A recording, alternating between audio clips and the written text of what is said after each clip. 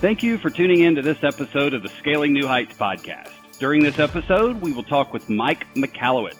Mike Michalowicz is a thought leader among entrepreneurs and a multi-published author, and has recently turned his expertise to the accounting profession, where he's training accounting professionals to focus on profit first with their clients.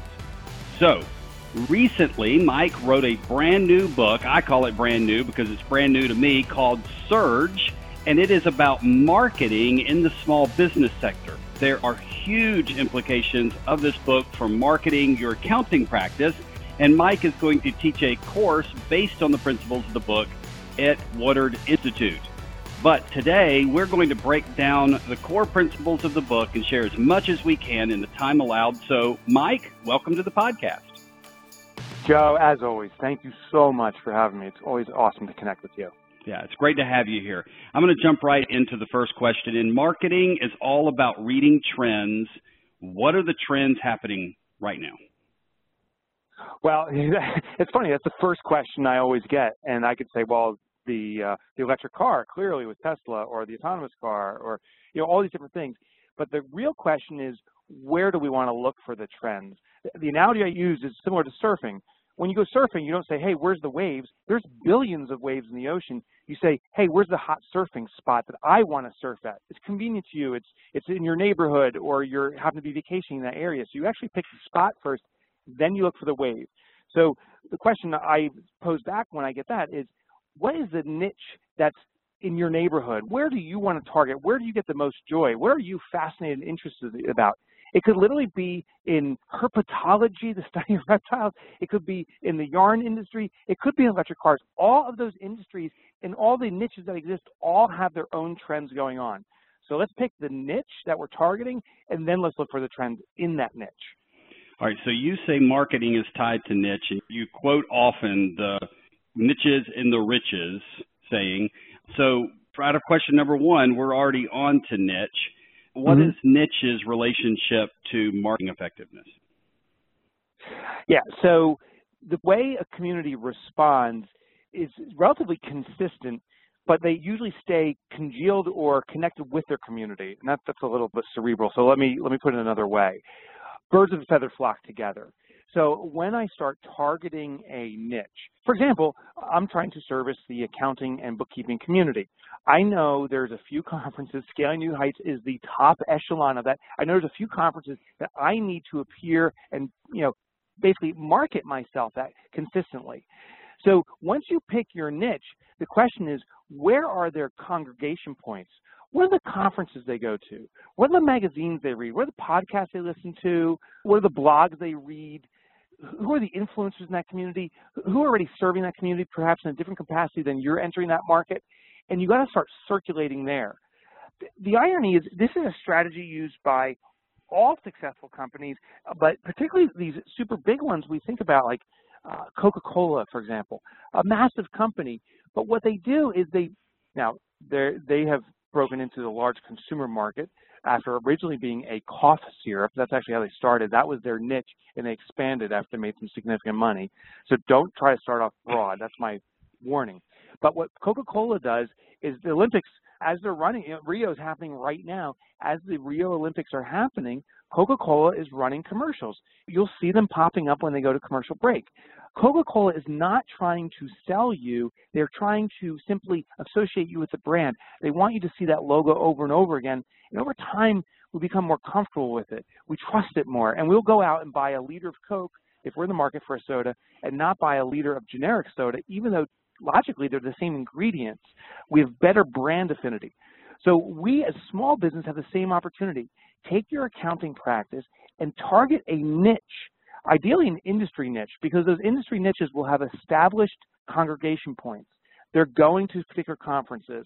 If you're going after the herpetology market, there's the reptile conferences. There's the animal conservation conferences. If you're going after the yarn market, there's the spinning conferences, the dyeing conferences, all around yarn. And once you start appearing in that community, the community you choose, again and again and again, you become the Coca-Cola brand for that niche. All right, and that is all powerful. And I'll tell you, there's a component too that's a softer side of marketing, and that's the word of mouth. We were on with Greg Boston recently. He has a nonprofit niche, and he said his marketing is largely done at this point by his momentum, and he would have to pour more energy into it if he wanted to significantly grow his practice. But he can sustain his practice on the fact that nonprofits talk to nonprofits. As people talk within the community, they refer to each other, and you've built brand and expertise is connected to brand, of course. Then the whole thing begins to have its own inertia, and that inertia can be both building and powerful. Well, it reminds me of a world-leading heart surgeon, for example. If I had a situation where I need heart surgery, I will ask friends, acquaintances, I'll do research saying, who's the best heart surgeon? The best heart surgeon attracts customers through word of mouth.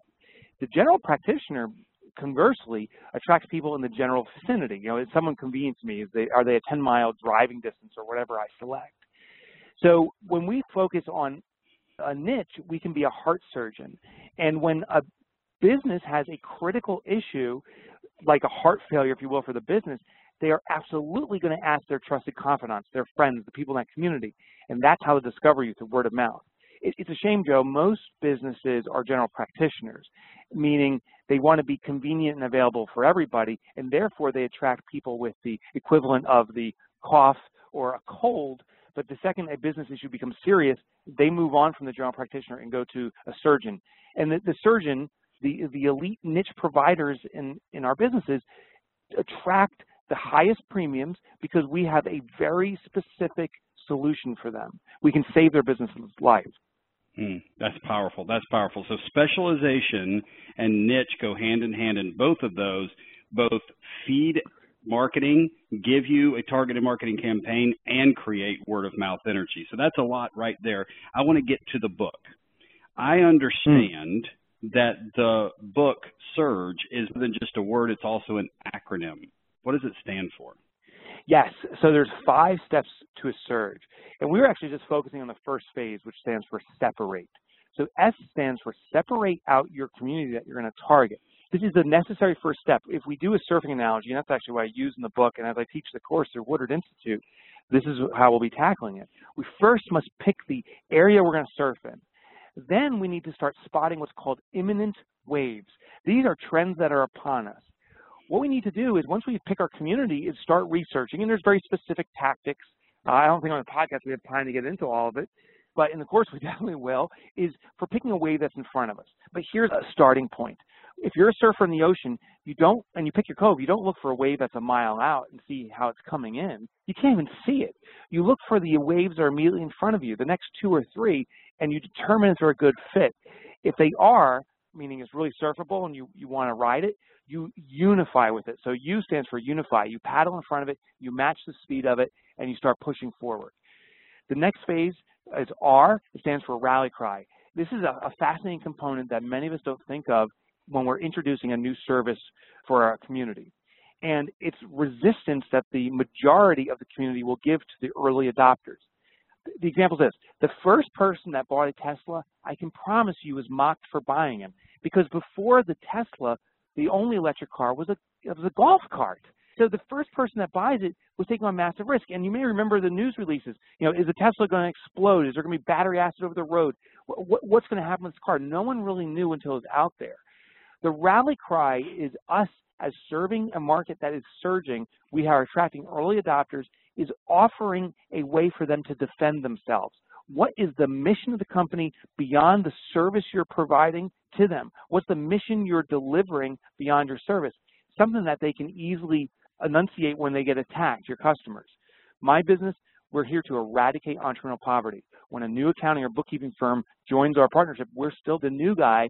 They understand that they're eradicating entrepreneurial poverty. And when they're attacked for challenging the traditional GAAP formula of sales minus expense equals profit, we challenge that. And they get attacked by the established incumbent in their community. They say, hey, listen, the method I use eradicates entrepreneurial poverty. They have something, a greater purpose they're playing into. 2 more steps. G stands for gather. Surfing analogy, when you're up on the wave and you're starting to ride it, you have to look for what's called the pocket. You do this by physically looking for it and by adjusting your balance and moving toward it. So, and the pocket, by the way, is the energy source of the wave. That's where you explode out and you can do the cool tricks. In business, we need to see where the true demand is. This is a concept that Eric Ries talked about in Lean Startup of this minimum viable product. When we enter the market and provide our first service, it may not be perfect. Actually, it's unlikely it's perfect, because if you're early to market, meaning you've identified a wave coming in, and you offer a service, any service that quenches that need is considered a good service. Like Joe, if you and I were walking, dying of thirst through the desert, and someone was serving up muddy water, we'll drink it. And that vendor, though, may say, clearly people like muddy water. That's not true. He was the only provider. As you start growing on a wave, competition sets in, the customer becomes more educated and specific in their demands. We actually need to improve our product. So gather the knowledge of what customers are wanting and not wanting and adjust your offering dynamically. That's the G phase.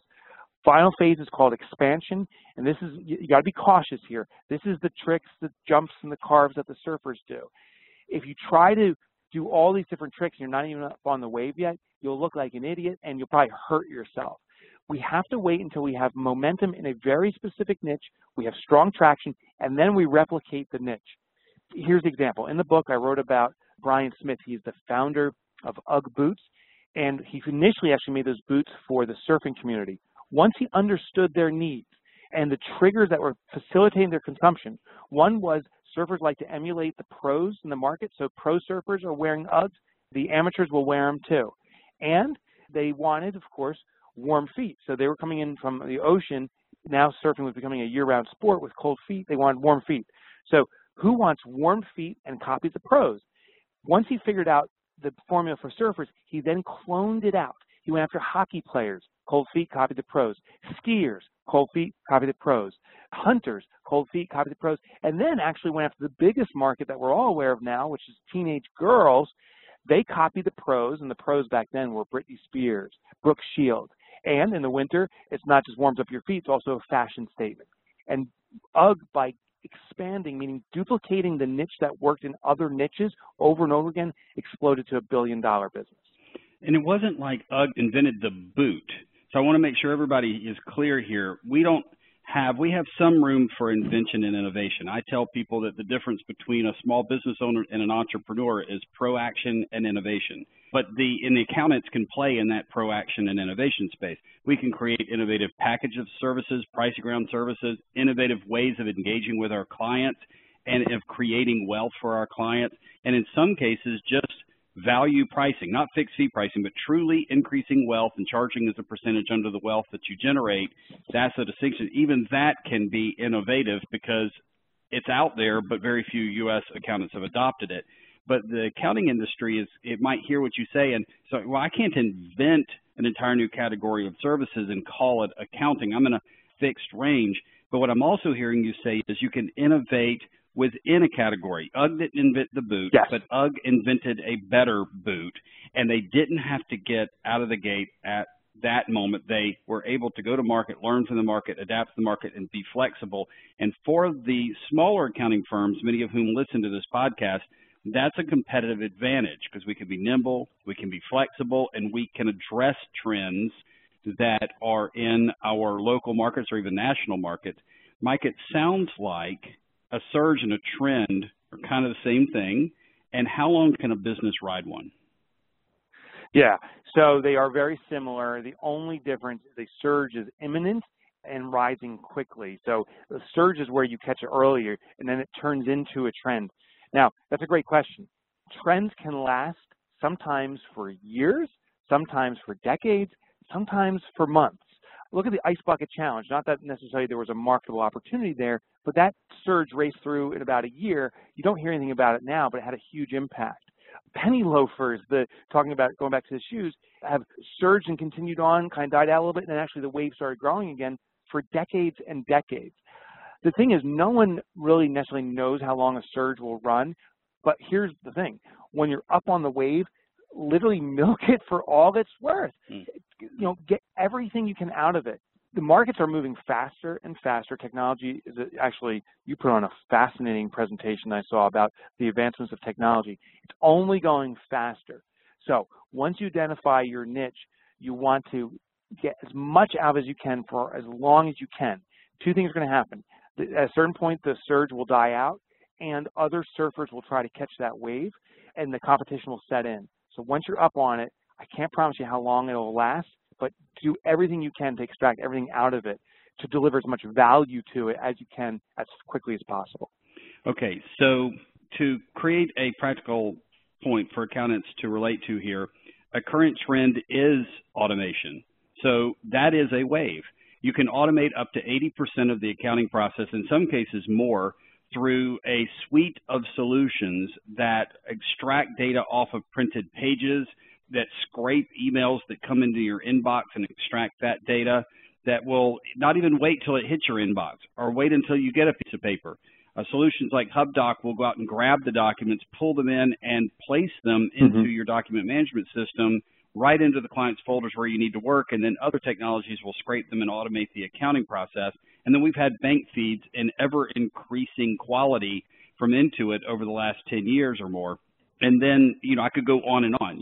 Click with your phone, and the phone image gets parsed and gets automated. The category is really, really large, and that, I would say, is a surge. I can ride the wave of that to create an entirely new approach to bookkeeping at, yes, higher margins, but it's not just about efficiency. It's about branding around that and then using that energy. Like you talked about tricks on a wave. Some of the tricks I would do on the wave once I had the energy is use the accurate real-time financial information to interpret the financials on behalf of my client and insert some proaction in there, and that would make it all unique. But then it's so perfect to what you're saying. It's so applicable because in time, others are going to adopt the same technologies. I'm going to lose competitive advantage. Now, I don't think that's a very, very short window. The point is all these waves are long enough. It's a long enough ride that it's worth all the investment in the branding and the messaging. Yeah, absolutely. But at some, because that's where the analogy could break down, right? The waves can last 5 or 10 years. But the point is, I ride that wave for the 5 or 10 years, but I don't think this is necessarily a pervasive and enduring business model. I'm always waiting till I paddle out to the next wave, and I'm always thinking about that paddling. Yeah, that's the beauty of it. You can literally ride a wave for 10 years and then catch the next wave after it. I had an interesting call yesterday with one of our members. Her name's Cindy Thomason, and she's targeting the Amazon seller niche. And she called me and said, I have fascinating news. I said, what is it? And she says, I found a way to automate every single element of what I do. There's software out there that does it, and I can replace bookkeeping services for all Amazon sellers. I said, well, that sounds horrible. You'll no longer be a bookkeeper. She says, no, I don't want to be a bookkeeper anymore. I'm transitioning into being consultative. So what I'm doing is over the next few years, as I bring on clients in this space, I'm actually looking to remove the transactional component of bookkeeping, use this new software, and have already started to transition to a consultative model around a very specific need that Amazon sellers have, which is inventory management. It's a big issue for them. And she's becoming so specialized in it that now she's providing some significant consulting work. And when I say significant, very impactful, and she can dictate and deserves a very significant premium. But she doesn't lose the bookkeeping. She's actually plugging in a system for that. So that's how you ride the wave. It was a great conversation I had with her. Right. Yeah. And so what I'm hearing in that is both technological innovation and niche, and those two things combined are going to free you up now that she's not trading keystrokes for dollars, and all of her time and her people's time are burnt on that process. She has the bandwidth to be innovative, go into these new areas, which just then creates more energy as she's doing these new services that she has a story to tell around and can brand, and that's this whole riding the wave piece. All right, so what are the common mistakes then? We've talked about some successes and some opportunities, but obviously if I'm just learning to surf, I'm probably not going to catch a tube on the first time. What are the mistakes that people make? Trying to ride two waves at once. It's physically impossible in the ocean. I've rarely seen it successful in the business world. You know, we like to point to stories like a guy like Richard Branson Warren Buffett, these uber entrepreneurs who run many, many businesses and say, well, I can clone that. I can go after many categories. Maybe I can provide bookkeeping for 3 niches. But it's like saying, hey, the world's best heart surgeon should also be the world's best brain surgeon and the world's best podiatrist. I don't know if I would trust that guy, because every second she commits to doing a surgery other than what I want, she's degrading her skills. So many entrepreneurs, accountants and bookkeepers I've worked with say, well, I'm going to go after 4 or 5 niches. And if there's a competitor that goes after 1 niche, they will have superior knowledge, superior rapport. They can go to all of the yarn spinning conferences where that person that's kind of spread out can only attend some because there's conflict. The specialist will master the knowledge, know the key contacts, and have a much stronger bond than the person trying to ride multiple waves. So don't ride multiple waves, ride one. The second one is some people try to go after what's called tsunamis. Those are unsurfable. These are massive waves. Like if I said I'm riding the mobile technology wave, that's actually impossible because there's all these derivatives of mobile technology. Is it app development? Is it cellular communication, cell towers? Is it the phone itself? Is it cell phone cases? Is it wearable technology? Is it GPS-based technology? There's all these derivatives. If we try to ride a broad category, it dilutes our ability and actually is unsurfable. And the last kind of warning I have for you is going to the E phase, the expand phase, before you complete the first 4 phases. You must separate, unify, rally, get the rally cry going, and gather before you expand. And what I mean by this is if you don't dominate the niche and really master it, to go into a secondary niche like we talked about with UGG, they wouldn't know how to enter that market until they mastered the first. You have to master the first niche, and for service-based businesses, it's literally somewhere I'm finding, as of now, between $5 million at the bottom in revenue to $10 to $20 million in revenue. So once you surpass $5 million in revenue, but definitely I would consider $10 million in revenue in a niche, that seems to be the trigger point to look for clone niches. I see businesses that are doing a few $100,000, which is very respectable and is a wonderful business, but try to clone out what you're doing in that niche. You haven't mastered the first niche first, and now you're trying to clone something that actually isn't perfected. That's fantastic. Okay, and then there's a baked-in mistake, sort of. I don't know why you didn't mention it, because it's inherent to the niche concept, is you can't ride a crowded wave. 50 surfers on one wave, right? Exactly. You're going to run into each other. And so the analogy plays well there for the fact that I have to be riding my own wave, and I need to be telling my own story, and need to be doing my own thing in some sort of a unique way. And I want to come back to the accountants and say it doesn't mean you have to reinvent the core principles of accounting. The example that Mike gave was fantastic. I mean, they didn't reinvent the model. They're still keeping the records. They're still generating the financial reports. They're still managing the inventory, but they're doing it in proactive and innovative ways. In proaction, innovation, targeting a niche with attention to what the market trends are doing and where the energy of the wave is, so you can ride that energy. And then keeping your head up, because it will last long enough to invest in it, but not last forever. All right, that sounds to me like that's the principles of search. You nailed it. Mike is going to be teaching this course during Woodard Institute. And if you want to learn more about this course or Woodard Institute, you can do that at woodard.com. Mike, thanks for being here. Joe, absolute joy. Thank you for having me. All right, fantastic. And so I want to thank everybody for tuning in to today's podcast and our conversation with Mike Michalowicz. For more information about today's episode, to explore other episodes in this podcast series, or to learn more about our annual conference, visit woodard.com. That's WOODARD.com. As always, we encourage you to stay tuned, stay connected, never stop learning, and scale new heights.